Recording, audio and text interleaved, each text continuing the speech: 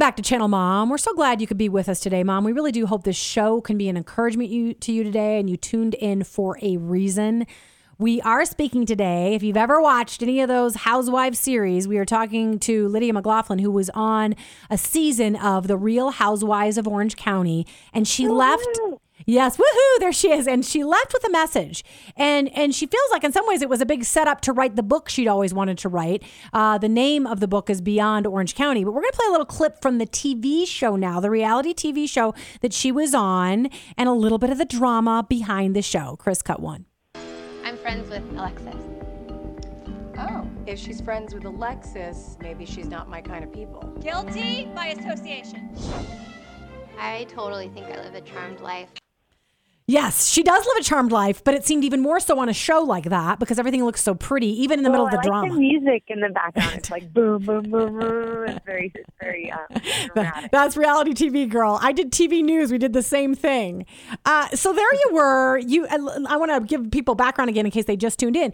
You're this nice little Christian mom. You have two boys. You now have a third boy, which came along after that season. You run successful businesses. You live in beautiful Orange County. You have a very good marriage. You know, everything looks great. You're asked to be on the show. And at first you said no. Then you're on the show and you think to yourself and you feel like God's telling you, I got to have a message on this show. I'm not going to be on there just to be a little superficial cutie housewife. So you come on to try to make things look different. Tell me about that. Yeah, I mean, going into the show, I just knew that was kind of what I wanted to do, was to show a functional marriage and to show, you know, my husband and I were virgins when we got married, and I got to show a Bible study that we have. And so I was just very intentional about, like, trying to live out the gospel and be Jesus to the world and whoever might watch the show. And even more than that, the cast that is around you that is filming, these guys are with you all the time, and they get to see, like, your marriage, your family, the way you treat your children, the way you treat them. So it was very, you know, I was around these people that I would never be around. And being a mom, a lot of times you think, you know, how can I be used, or what? I can't go to Africa right now, and I can't go. I have these two little kids. Like, where can I kind of show somebody the Lord? And so that for me was like a total ministry in ways that I never would have imagined. And now I get to go speak at churches and different youth groups. I became a Christian through Young Life, and their whole thing is hanging out with high school kids and winning the right to be heard. And so you invest in them, and so that you kind of win them over so that they listen.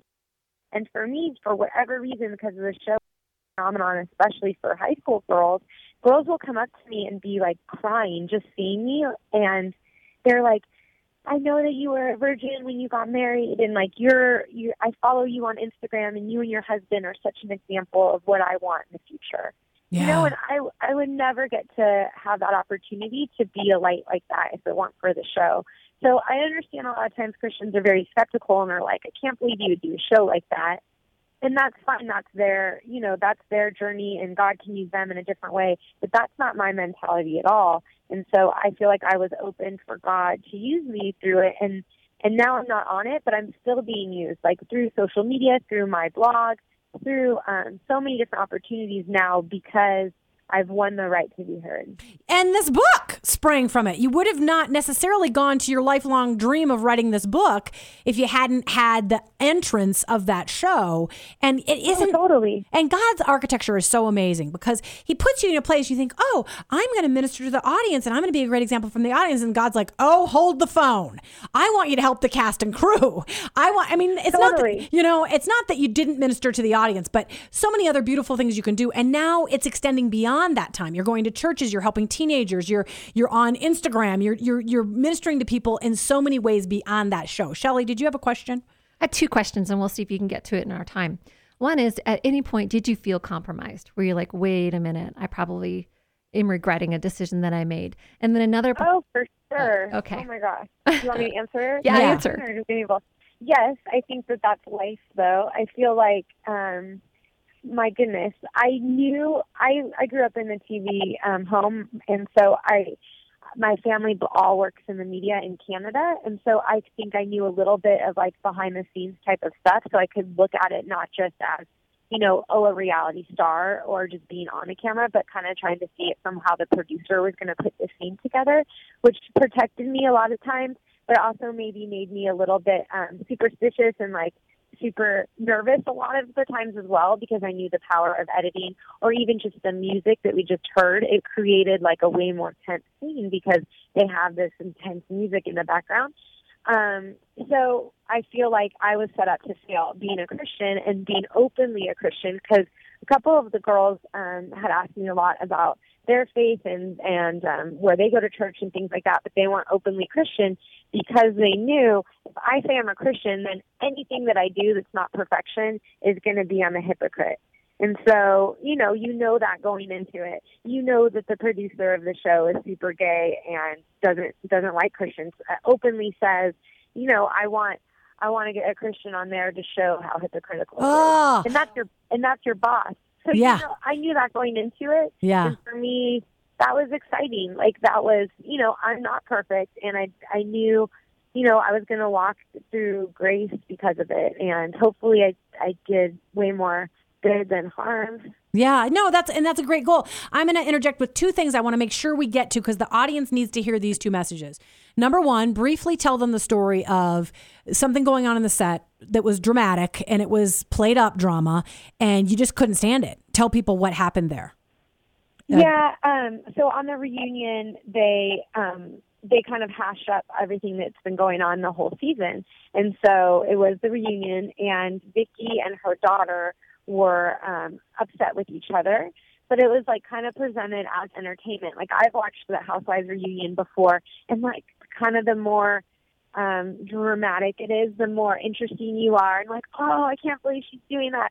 But for me, after spending 6 months with these ladies, I knew Vicky and I knew her daughter and I knew their relationship, and so you become invested with them as humans, not just as entertaining characters, And so they were really going at it and really having an intense drama that was real. It had nothing to do with the cameras, and I just felt in my heart, it was like a dark place. I don't know if anyone's ever been in a situation where you just do not feel the Holy Spirit there. It's just a void of anything good. And I just felt me kind of looking around the set being like, how am I here right now? Why am I here? And I just felt like I don't have to be. So I just got up and left. And I started and I wasn't planning on crying, but the second I stood and walked away, I burst into tears because it was just so dark. Yeah. And hard on my soul. I think, we carry the Holy Spirit in us, and when it's around such drama and darkness, it's sad.